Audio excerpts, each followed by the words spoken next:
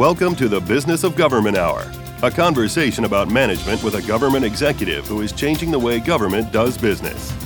The Business of Government Hour is produced by the IBM Center for the Business of Government, which was created in 1998 to encourage discussion and research into new approaches to improving government effectiveness.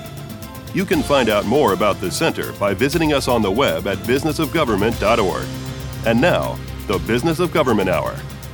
Welcome to a special edition of the Business of Government Hour, a conversation with authors exploring performance management in government. I'm Michael Keegan, your host and Leadership Fellow at the IBM Center for the Business of Government. There's an old saying that if you don't know where you're going, you will never get there. This is truly the case in managing government programs. If you do not have a performance framework which includes your goals and objectives in place, you will not be able to track where you're heading, and agency progress towards achieving those goals will not be met. The task of improving government performance looks daunting. Governments are complex, multi-layered organizations, and not surprisingly, government effectiveness and efficiency have many dimensions.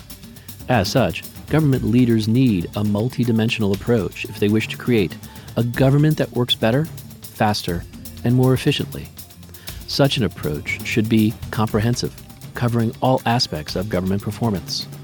What keeps the government from being as effective as it can be or should be? How can performance management systems help government perform better? What more needs to be done?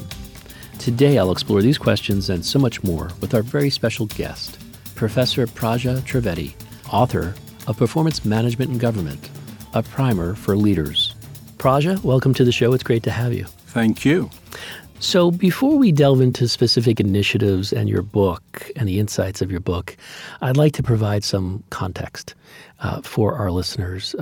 Would you briefly discuss the history and mission of the Commonwealth Secretariat? Thank you very much, Michael. The Commonwealth Secretariat, as you know, represents 53 countries. It's a multilateral organization, and its birth is associated with the birth of countries. As the British Empire was winding down, they, I think, came up with a brilliant idea, which is not to lose connections completely, and therefore they decided this would be a wonderful opportunity to create a family of Commonwealth countries, which are all former colonies of the British in one way or another. And so the modern Commonwealth really started with India becoming independent in 1947.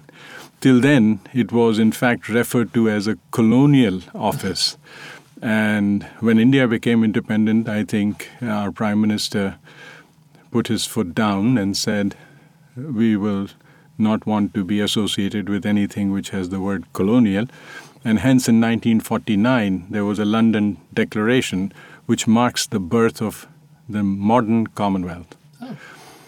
And then the next big milestone, I would say, would be 1965.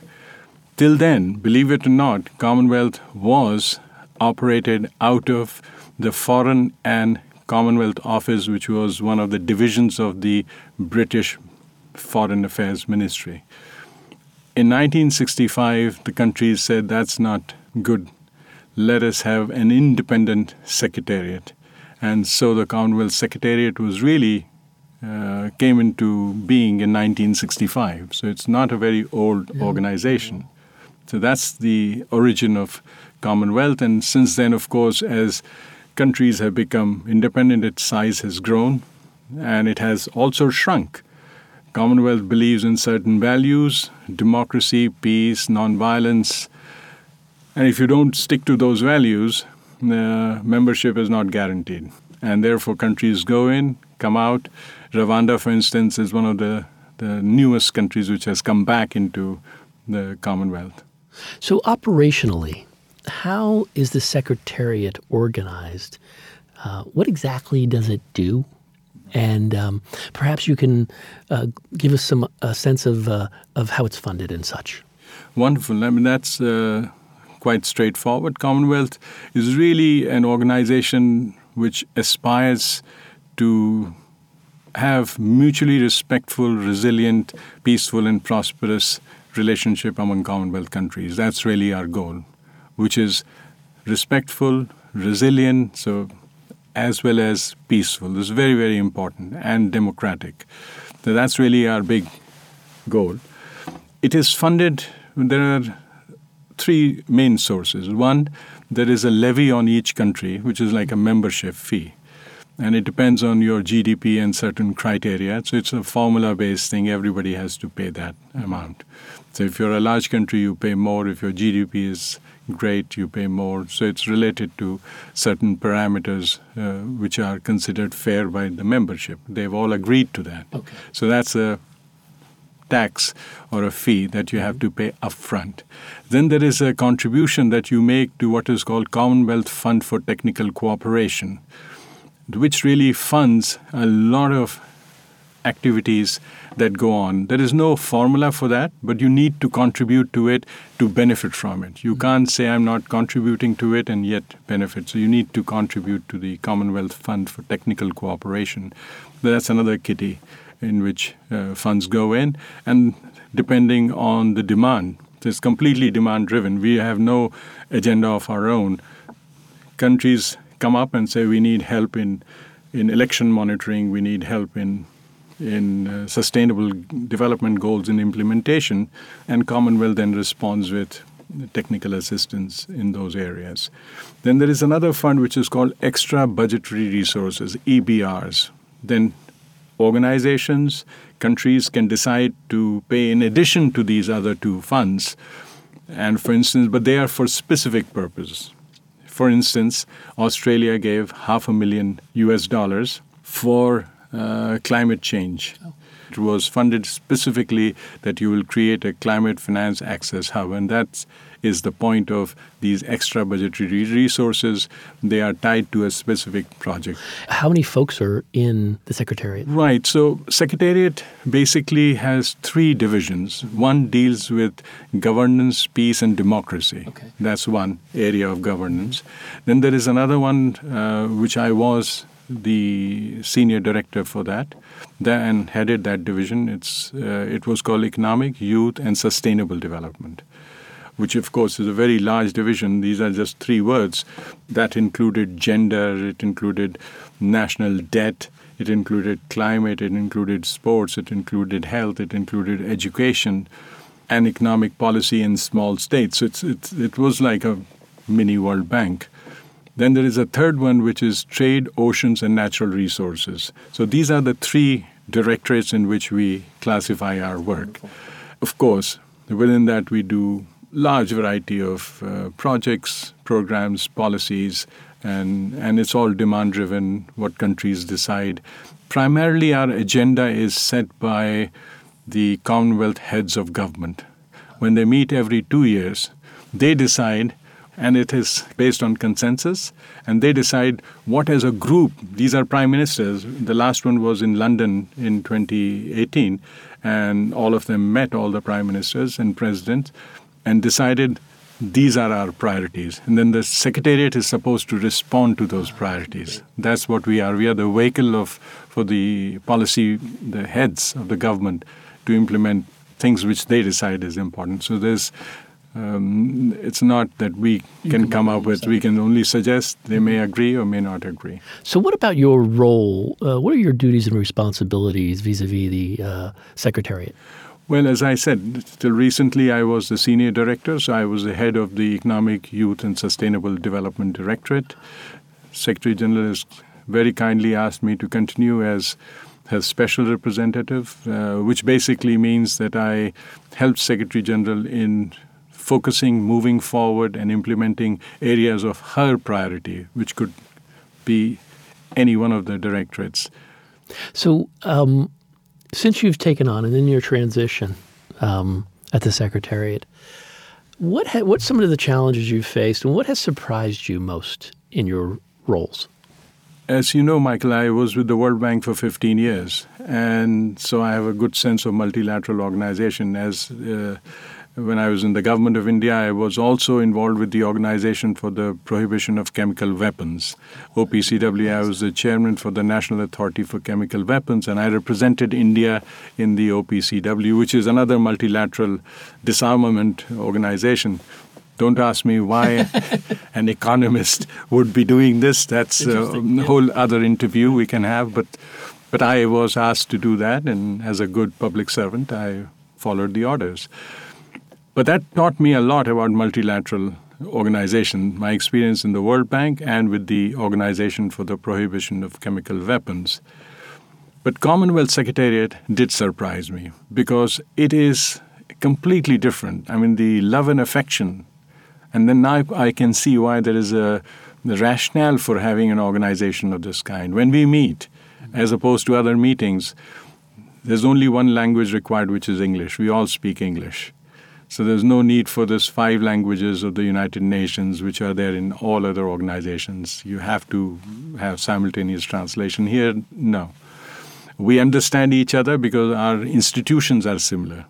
We have Westminster form of government. We understand when someone says cabinet secretary, what it means, which is very different from in many other forms of government where it could mean, a minister. Cabinet secretary could mean that. I mean, in the U.S., it would mean a ministerial political appointee. Mm-hmm. But in the most Westminster form of governments, that means first among equals in the public service. So you're a public servant, but you're the senior most public servant who is actually truly the secretary to the cabinet. He sits and takes notes in the cabinet, the only civil servant allowed into the cabinet. So we understand, and that's why, in fact, we have done a study. Because of all these advantages, when we trade with each other within the Commonwealth, we call it the Commonwealth Advantage, trade advantage. There is a 19% cost difference vis-a-vis other countries. Really? So that's really what makes it unique. In terms of challenges, they are the same as in any government, any public sector organization, which is to say that you have to be how do you manage public sector organization? Hopefully we'll talk more about that. Yeah, so they're pretty much similar to any public organization. You mentioned your current roles, but can you tell us a little bit, what's your background? You mentioned you're an economist, but what else do you do? Well, I am a preaching economist. This past summer I taught at the Kennedy School of Government, which I have done for, since 1979, except for a few years. I've continuously taught, and they use one of my books as a textbook, and which is a great honor. But in addition to that, I have I'm an academic, if you were to ask me, because that's really how I started after my PhD from Boston University. I was teaching here in the United States till I went to India in 1986-87. I was offered a chaired professorship at the Indian Institute of Management, which was arguably one of the world's best management institutes, but definitely India's. And I thought that's it. Got a chaired professorship at 1987, and I would be fine. But there were other plans that God had for me, and I was then invited. I was always felt like giving suggestions. Some people might say I was a critic of the government, but they asked me to come and join the government. They said, if you think it's that simple, can you try doing it from inside? And I became economic advisor to the government of India. And that was at a very critical time in 1991, when the reforms were starting, and I was associated with the public enterprise reforms. Then the World Bank asked me while I was working that would I like to join them, and I joined them. From Government of India, I went to the World Bank, and while I was there, the Government of India again said, would you like to come back at the highest level in the government, which is a permanent secretary to the Government of India. I was in the Cabinet Secretariat in the Prime Minister's office, and my job was, and I was invited to, as Secretary Performance Management, to set up a system to hold 80 departments of Government of India accountable for delivering results and report back to the Prime Minister on how they are doing. So that was essentially where I was. After I retired from the Government of India, I joined as a professor in the Indian School of business. There I was faculty chair for the management program in public policy. I did that till the Commonwealth Secretariat asked me to join them, and I was delighted and excited to join and continue with my journey. You have an interesting perspective here. You're an academic, and you're also a practitioner. So, given both perspectives, given both experiences, what are the characteristics of an effective leader, and what are some of the leadership principles you subscribe to? Well, clarity of purpose is the most important. I think a leader must have a cause. A leader without a cause is like an organization without a mission or vision. You got to have a cause. Then leadership then follows. It's not that you are a leader in search of a cause. Leadership comes once you believe in a cause. So you got to have a cause, but it's also very important that you have the communication skills. Mm-hmm. In addition to the technical skills, you do need technical skills. I don't think an effective leader can simply say, well, we will do this, but I don't know how we're going to do it. So a leader got to have a vision, and you need to have the skills to deliver that. Mm-hmm. And above all, you must be a good communicator. Yeah. And I think, that's why I think teachers, professors, are often very good at public policy, because in classrooms, that's what we do. We have a clear objective. We know how to deliver that, and we need to communicate because our feedback depends on that, your evaluation. So teachers have those skills, and if we are able to successfully transfer them into public policy area, then you can do what a good teacher does in the classroom. What keeps the government from being as effective as it can be or should be? We'll explore this question and so much more when our conversation continues on the Business of Government Hour.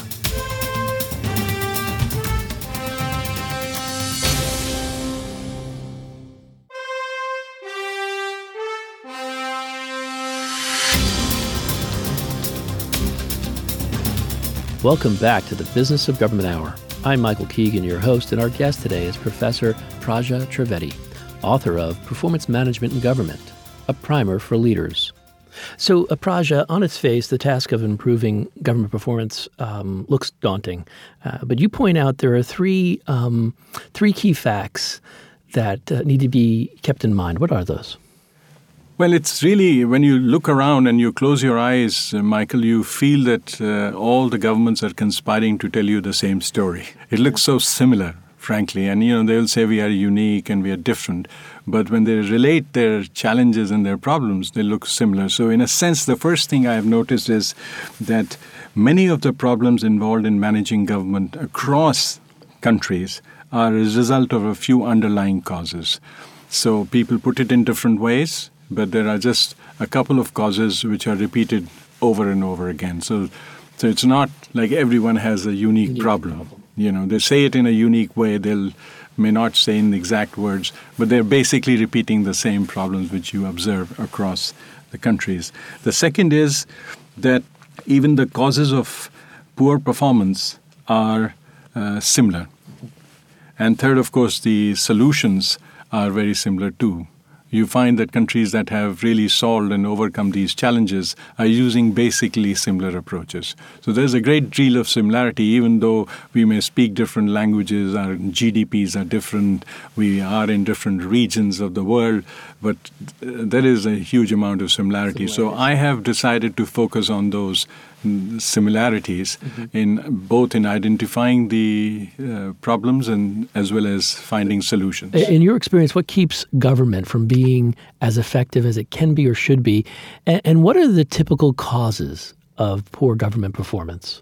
So you would find that one of the main, irrespective of where you are, you can be sure they will always come back to this cause, which is that government departments have too many people supervising them. Mm-hmm. Everybody feels they have a right to supervise a government department, whether it's the parliament, whether it is the controller and auditor general, whether it is the administrative ministries, the regulators, the press even feels they have a right to supervise the government department, and the vigilance agencies. So Now, that should not be a problem because, after all, in the private sector, you have thousands of shareholders who also supervise the firm. The difference between the public and the private sector is, whereas in the private sector, they all have the same objective. All the shareholders are focused on just increasing their share value and making sure the company does well, not only in the short run, but in the long run. So they have very similar objectives, all of them. Mm-hmm. In the public sector, unfortunately, everyone has a different objective. Somebody wants political objectives to be met. Someone wants non-political objectives. Somebody wants efficiency. Somebody wants equity. And as a result, the government officials really do not know what is really expected of them. Mm-hmm. If they run fast, they are told, look, this is not a dash, it's a marathon. Take it easy. Mm-hmm. If they jump high, they are told, look, this is not a high jump, it's a broad jump. So as a result, whatever you do, someone is calling you out. Yeah. And so they decide, look, I'm just going to follow the rules, survive in the system, and if there is a collateral benefit to the country, then so be it. But I'm not going to go out and try, and that's not desirable. So that's cause that you can be sure you find, that fuzziness of goals and objectives. So if you don't know what race you're running, then there's no chance that you will win that race. That's one. The other problem that you see all the time is the not me syndrome. Where anything happens, they'll say it's not me. It's someone else is doing it. It's not me. So in the government, it's always pointing the fingers. Mm-hmm. So these are the two big problems. And you find most of the problems, if you mention to me, they will be symptoms of these two underlying causes. So, in your book, you have it's a compilation of really very thoughtful and insightful articles. And you've had a lot of experience. I want to go back to 2009. As I understand it, you were responsible for the design and implementation of the performance monitoring and evaluation system implemented in the Indian government. What lessons have you learned or did you learn from that experience? And what should have been done? What more can be done? Well, that was a job that I was given, and I was not experimenting. I had been a long-time believer in this cause, and so much so that most people in the government would be wanting to join the World Bank. I actually resigned to join the government of India, taking a massive cut in salary because I believed in this cause. And right from my PhD, in some way or the other, I was preparing for this job. So I came to this job with very clear sense of what is possible, what is not possible. But in short, I should say that at the end, when I retired, I had exceeded any expectation that I had at the beginning what was possible. It was way beyond what I was able to achieve. So I'm a very big believer that if you have clarity of what you want to do and you're doing reasonable things, you're not just trying to pulling a fast one and saying, this is, Billy, trust me, you're saying this is common sense. Mm-hmm. Tell me which part of it you have problem with. And with common sense, very few people can argue because this is so obviously true. So therefore, that was the approach. And I joined, it is true that we designed a system based on all the experience I had till that point. I had worked in a large number of countries. The first time where I had applied this methodology was in Costa Rica at the request of the president of Costa Rica. So, I started my journey with the public enterprises, which are state-owned enterprises, where I had used the methodology, which was, the credit has to go to my professor, Professor Leroy P. Jones of the Boston University, who was a pioneer in that. I had learned a lot from him, but where we differed was that he felt it is best applied only to state-owned enterprises, and I then took it to the other area which is government. Mm-hmm. So, and then the first country where we used this was Costa Rica, where we call, Jose Maria Figueres was the president, and it was easy. It was again demand-driven. He had asked the World Bank. I was already in the World Bank. He asked the World Bank why we can't do this. And the reason he asked was because he was my student at Harvard. Oh, really? Yes. So it made it a really successful implementation because, you know that there's full political commitment and clarity behind it. It was demand-driven. I was asked to go to Costa Rica, even though I was working in other parts of the world. And it worked. And after that, we knew that this could work in government and then many other countries. So when I came to India, it was based on that experience. Mm-hmm. And what we implemented was quickly adopted by 80 departments and 17 states in the Indian Union. There are about 28 states. They span the entire political spectrum. So it wasn't that I was able to force them. They were not same parties. I mean, the entire range of political values and views were represented. But they all agreed that this is what we need. And therefore, it turned out to be quite a success. I could ask you a question around the summary of the evolution of performance management in government, but I'd like to connect that to, the idea that performance management is in vogue, and there seems to be no consensus around the meaning of performance, quote unquote. How do you define performance, or how have you? And more importantly, how can a government executive who is pursuing the same thing you've done, but in a different context, how can it ensure that performance management is more than, say, performance measurement? What are some of the conditions that are essential for that? Absolutely. You're absolutely right. Performance, the word could mean many things. There is ex ante performance, which is I give you an objective and then I hold you to account. That's one kind of performance. The other is that I come back as an auditor and say, look, Michael, I don't know what your objectives were. You were building a road. This road ain't good enough, right? You may say, look, I was only given this money and I was told to finish in half the time and therefore this road is the best possible. I said, no. So that is ex post evaluation, where I come back as a researcher. I don't talk to you, what were your constraints? I said, this road should have been like this. So that's an ex post. And then they could be partial. Then lots of people go and say, well, I'm going to look at skill development. Well, that's a partial indicator of a Ministry of Labor, which does a lot of other things. And you say, I'm going to look only at that.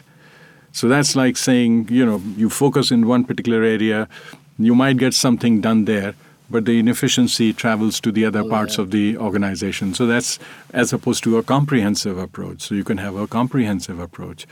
So you can also have an approach which focuses on the performance of the manager versus an approach which focuses on the performance of the organization. Very different things. You as a manager were given $500,000 to set up a big hospital. Suddenly your budget was cut in half, and you could only but in spite of being cut in half, you were able to deliver more than half. Now you as a manager have done a great job because your budget was cut in half, and yet you delivered more than half. That if you just look at the organization, you'd say, look, you were supposed to do that, but you didn't do it. Whatever the reason. So you need to focus. So managerial performance is really organizational performance adjusted for force majeure and exogenous circumstances.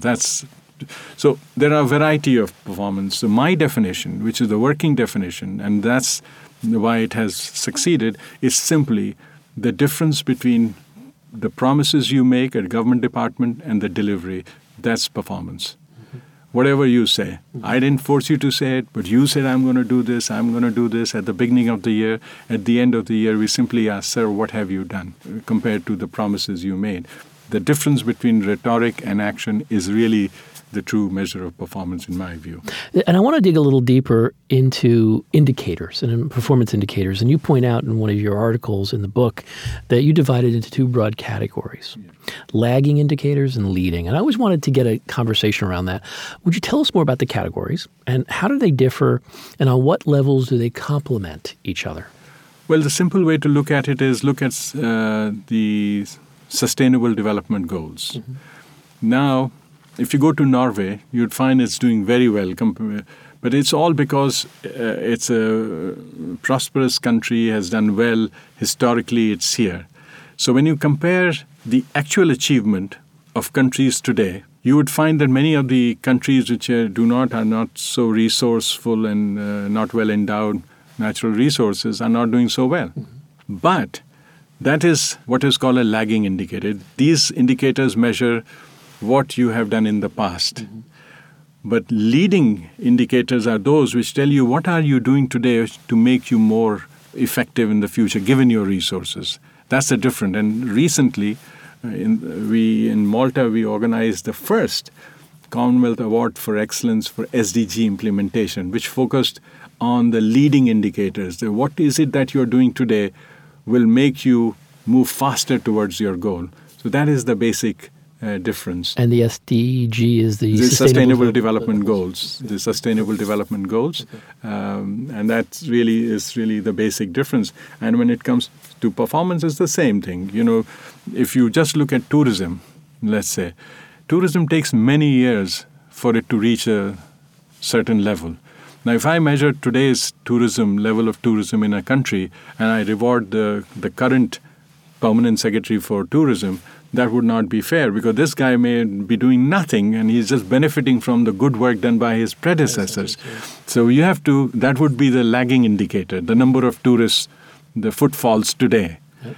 But the leading indicator would be, what are you doing today to ensure the number increases and it continues to grow? That would be the leading indicator. So performance management should focus on leading indicators. And researchers can focus on the lagging indicators to draw lessons as to what we need to do to really improve in the future. Yeah, so I think that's the big difference. One thing I was want to get at is it's the economy stupid kind of admonishment. But when it comes to performance management, how true is the admonishment, it's the systems stupid? From your perspective, why should governments place emphasis on re-engineering systems that they use for performance management? Right. As I said, the problems are pretty well known. The two problems, solutions are also pretty standard and well known. If you look across the world, countries which focus on systems tend to do better than those which just focus on individuals. An individual can come and do some stuff, but it's not sustainable. The minute the individual goes, the entire thing goes with the individual. But right from Peter Drucker onwards, all management experts agree that 80% of the performance of any organization can be accounted for by the quality of systems it has, and only 20 by the number of people. And it should not be surprising. I mean, if you look at famous kings, Alexander, Napoleon, they were great kings. They had great systems, and the rank and file rose up to deliver, conquer for them. So the rule of thumb is that 80% of the performance is accounted by the quality of systems. Within the remaining 20% of the people, 80% of it is accounted by the quality of leadership. So therefore, all you need for miracles to happen in governance is a good system with a good leader. Indeed, it is the job of the leader to ensure that good systems are put in place, they are protected and sustained. That is a role of leadership. How can performance management systems help governments perform better? We'll explore this question and so much more when our conversation continues on the Business of Government Hour.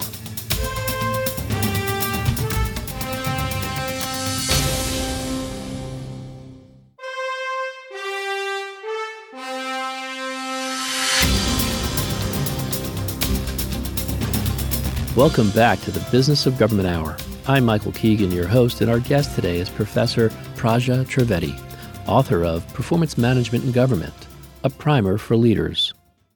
So, Praja, most government performance management systems suffer from serious conceptual flaws, which you point out. What are some of the, let's say, 4 fatal flaws you identify? And more importantly, what can be done to avoid these flaws? So, Michael, these fatal flaws are what you observe where things are not working, right? The first one, for example, I would say would be to really improve the performance of any organization. What you need is a good information system. It's common sense. You don't need a PhD for that. That if you don't have good information, you can't even start. It's a non-starter, right? That's like flying a plane without a radar. Yeah. So you need a good information system. But having good information system is not good enough. You should be able to interpret. If you see the radar and you can't figure out what's going on, that also, you must be able to figure out that this means cloud, this means an object, I need to be like this. So you need to be able to process that and evaluate that information. So you need a good evaluation system. But countries have done this. They've got some information, they are able to evaluate. The fatal flaw is they think things will be done automatically, but you need an incentive system. Yeah. Nothing happens in the world without consequences. If I work hard and I do well, nothing happens. If I don't work hard and I don't do well, nothing happens. And, I'm a human being. I'll choose not to work hard, spend time with my family. So having incentives, which need not be monetary, consequences of sorts. And, there's a whole lecture we can have on that. But that's, I would say, a fatal flaw. So just they feel, he's a public servant, they'll just work. It doesn't happen like that, That doesn't happen like that. Then I would say another fatal flaw. In 2019, I'm surprised. I visit governments, talk to the officials, that in government we give a list of things to do. I'll tell you, Michael, do these 15 things. You come back to me and say, Praja, you'd asked me to do 15 things. I managed to do 12 things. I didn't do the 3 things. How am I to evaluate your performance, right? Maybe those 3 things were the critical things. Yeah. And you did all the dinky little stuff here and there, and then you didn't do the 3 which really were required for us to do well as an organization.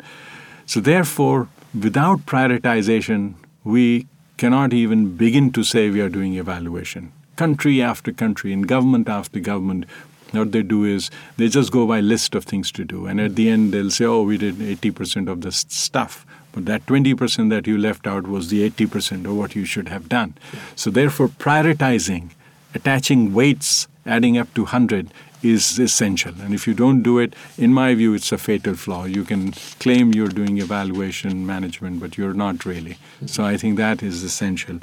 In addition, to give you another typical fatal flaw in the government is simply that I give you, or someone gives me, why should I put you on the spot all the time?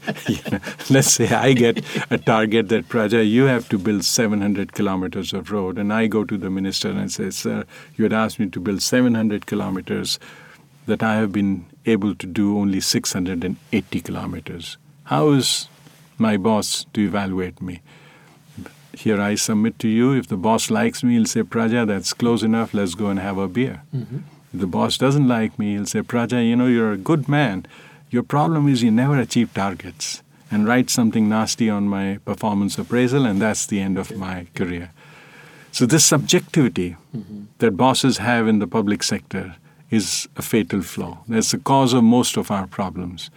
So unless you agree on deviation, that how we measure the deviation from the target, if you don't do it ex ante, then we create subjective evaluation, and that's no evaluation. Mm-hmm. So that's a fatal flaw, is that we do not agree on deviations. How are we going to measure deviation from the target? We may agree on a target, that whether 5% deviation is acceptable or not acceptable.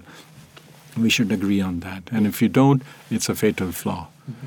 The other, just to continue with the list, would be that we tend to focus on one aspect of the departmental or organizational performance. But we don't go and look at it in a comprehensive manner. You'd find that they'll focus on 2 or 3 big aspects of a department. And unless you do a comprehensive, anything that is desirable should be in your system of measurement. So it should include financial, non-financial, long-term, short-term. All these things should be part of that set of things. So comprehensiveness is a very important thing. When you focus on just projects may get done, but this department's capacity to do things in the future will go down. Mm-hmm. And that's not good for the country. So therefore, comprehensiveness, measuring and looking at the comprehensive picture is very, very important when it comes. That's a fatal flaw as well. See, you point out in your book that government agencies don't have a clearly defined bottom line. How much of the problems in government can be traced to the absence of a bottom line? And you put out a 7-step process that one could follow to create the missing bottom line in government. Can you tell us more about that? Thank you. No, I think, you've hit the nail right on the head. If you had to ask me, of all the things we have spoken about, this would be the central problem. Interesting. In the private sector, when I say that this company has made $300 million as profit, you agree, I agree, investors agree, the stock market agrees. Not because we trust the company, because that company prepared its account following what is called generally accepted accounting principles. Not just that, it also got its accounts audited by an external auditor by following generally accepted accounting principles. And then we are reassured that what the number they state is as close to truth as possible, right? And that's the reason why we trust. But in the government, we don't have that system. We don't have a counterpart. And the beauty lies in the eyes of the beholder. You may say, I've done a great job, but another person will come and just tear you apart and say, no, but you didn't do this, you didn't do that. Because there's no generally accepted performance principles. Interesting. Right? Yeah. We just, all of us have, I go to conferences, I ask, so what is performance? Everybody gives a different answer. But in accounting, this would not happen. When you say, what's a working capital, everyone tell you what's a working capital. How do you define assets, liability? Everything is well defined. And we need a counterpart of that in public sector, generally accepted performance principles. So the 7 steps that I outlined are moving us towards the generally accepted performance principles. They're based on common sense, large number of countries, top policymakers, on the ground, civil servants, they all seem to agree. Right? To give you an example of one of the steps, please, and tell me if you agree or not, that should be that the agency whose performance we are evaluating should specify its long-term vision, the destination, where does it want to go? Now, who will disagree with that? I mean, that's like Alice in Wonderland. If you don't know where you're going, any path will take you. You've got to know where you're going, right? So that's the first step and a common sense step. Second would be, okay, I'm going there. How are you going to get there? So what are your objectives to take you there? So that's when you say, these are my objectives, which will help me achieve my vision and long-term strategy. Then I would say, what actions are you taking to reach that point, right? I mean, you got your destination, you've got a strategy, what actions you're taking to reach that point. And then I would come to the point I was mentioning, which is, of these actions, how would you prioritize? Which comes first, which is more important, which is less important? Then another step would be to agree on the deviations. First, you would say, I'm taking these steps. How do I know I'm taking the steps? You need key performance indicators for that. Then once you have the key performance indicators, like 700 kilometers of road per year, then how do you measure the deviation from there? And once you measure the deviation, so in other words, when you follow these steps, at the end, you're able to rate any government agency ex post at the end of the year on a scale of 1 to 100. If you do everything that you promise, you'll get 100. If you do nothing, you get 0. If you do in between, you get in between. So that is the true bottom line.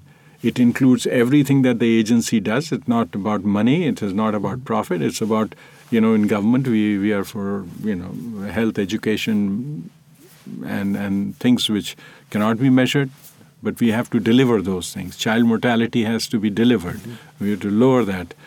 Similarly, health, those things have to be delivered. It's not about money, but delivering those things. So the bottom line is just that, and it is doable. Countries all over the world are doing it, and it can be successfully done and has been done.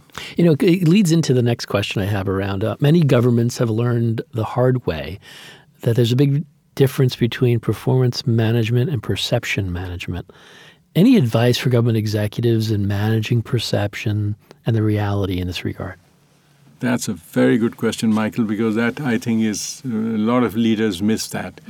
What happens is they focus on performance management and they feel everybody is getting it. And I can cite leaders who have lost elections because they just thought, well, it's so obvious I'm doing a great job. It's not obvious. Yes. You need to communicate as well.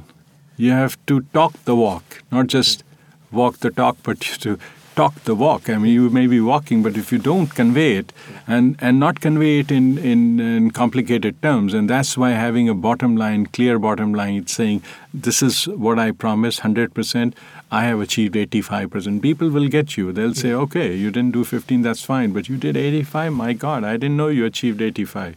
But if you don't communicate well, so communication is a very important part of performance management and perception management. Another very important part is that we manage performance, but we do not manage the interface with citizens or our clients in government.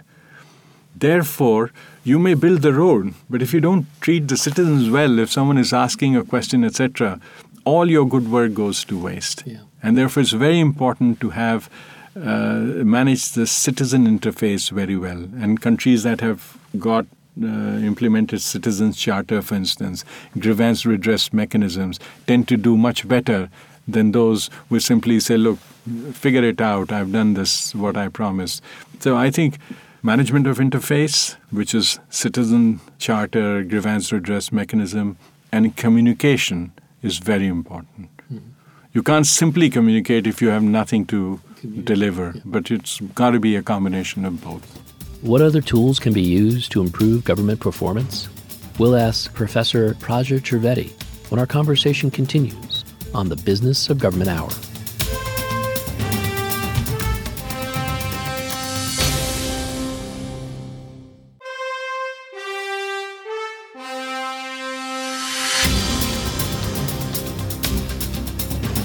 Welcome back to the Business of Government Hour.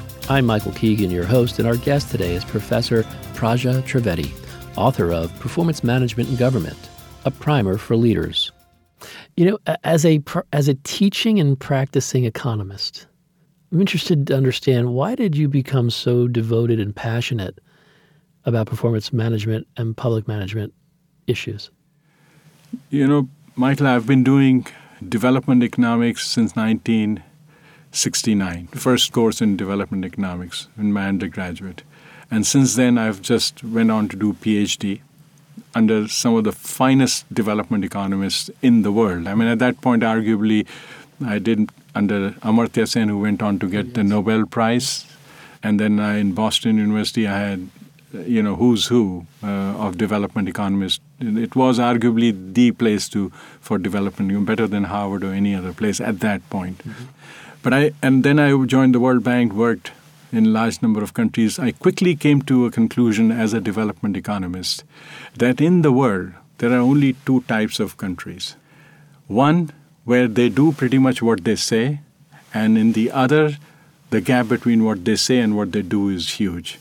And there is no prize for guessing which group of countries develops faster.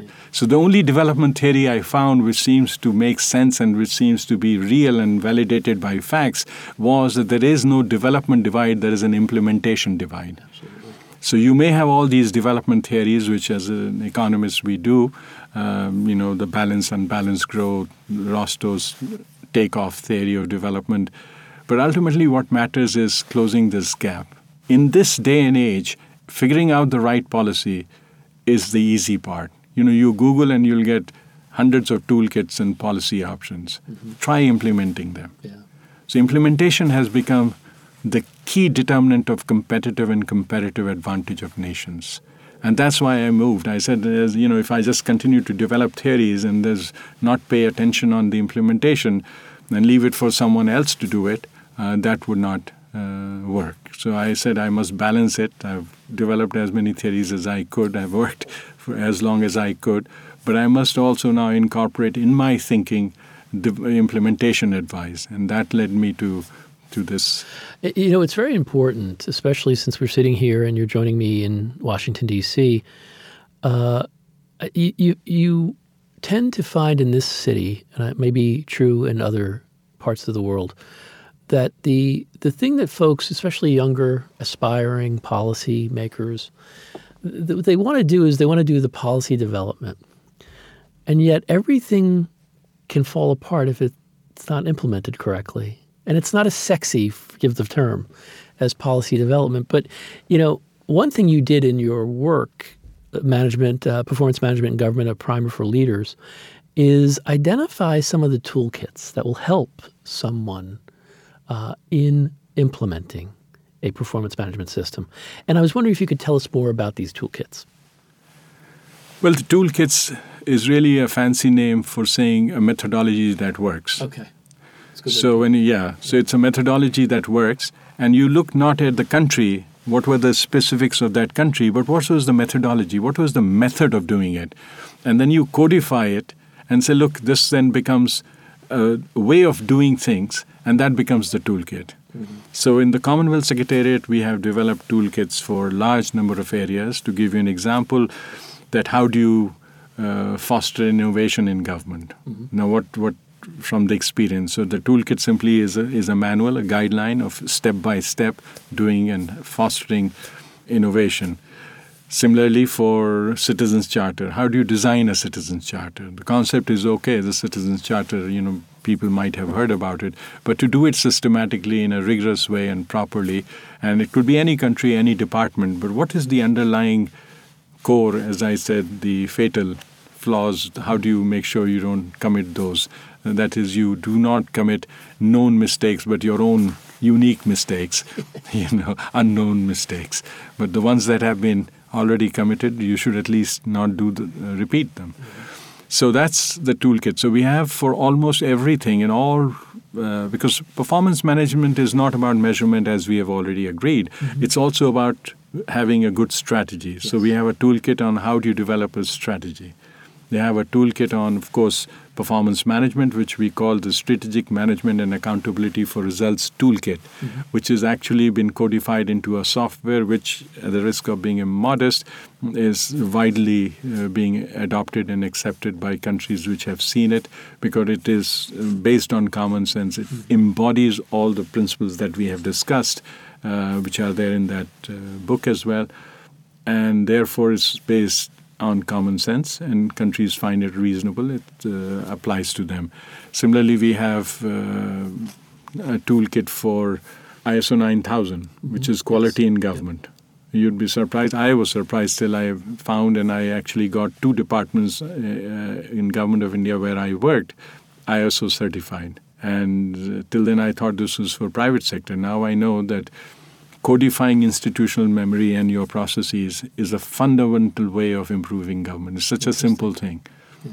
And then once we had done it successfully, we codified that methodology on steps A, B, C, D you do. Who do you get? What resources you need to do? So that's a toolkit. So we have for risk management, we have for so the entire gamut of things required to make a government that works faster, better, cheaper, and delivers what it promises. Now, in your context, with so many of these ideas, what governments have adopted them, and why haven't more governments adopted these ideas? Well, a large number of governments have adopted, you're right. When I was in the Government of India, all 80 departments had adopted. As I mentioned, 17 states had adopted, all voluntarily demand-driven, because once you're in Government of India, it's a federal structure, so states are autonomous, they're like independent countries, but they adopted because they believed in it, not because government had any influence on them. It's just like U.S. I mean, the federal government can't dictate to a governor in another state. They have state-level policies. And it is true that large number of countries, in fact, is surprising. It's nothing to do with the size. Countries from Bhutan, Bangladesh, they are pioneers now. I mean, when somebody asked me, and a country like Malaysia started way ahead. But I mean, we tend to think, and which is true, that New Zealand was a pioneer in new public management. Yes, in early 80s, they were the ones who really completely reimagined the way government works. And of course, Bill Clinton in 1993 adopted the government performance, or enacted the Government Performance and Results Act, which embodied everything that we knew about new public management and reinventing the government. And since then, many other countries have done it. But this methodology in avoiding the fatal flaws, I'm afraid, is restricted to a few countries. And you asked why others have not adopted. I think it's just the exposure. We haven't had time. This is all recent. Now the consensus is developing, and now that I'm with the Commonwealth Secretariat, I shared this with all the cabinet secretaries once they met in London. After that, everybody wanted to adopt. So it is also a matter of communicating it to the top policymakers and not making it complicated. And I think it's now moving very fast, and we think this will be adopted by a large number of countries. So, Praja, when we close, where could folks pick up your book? Well, this is in the public domain, and I really believe that knowledge has to be in the public domain. And this, they can go to the Commonwealth website. They can go to the IBM Center for the Business of Government, and that's probably much easier because if they go to the IBM Center's website, it's there. Great, wonderful. Praja, thank you for joining me today. This has been a wonderful conversation. Thank you for having me, and you're most welcome, Michael. Thank you. This has been the Business of Government Hour, a conversation with Professor Praja Trivedi, author of Performance Management in Government, a primer for leaders. Be sure to join me next week for another informative, insightful, and in-depth conversation on the intersection of government, technology, and leadership. For the Business of Government Hour, I'm Michael Keegan, and thanks for joining us. This has been the Business of Government Hour. Be sure to visit us on the web at businessofgovernment.org. There you can learn more about our programs and get a transcript of today's conversation. Until next week, it's businessofgovernment.org.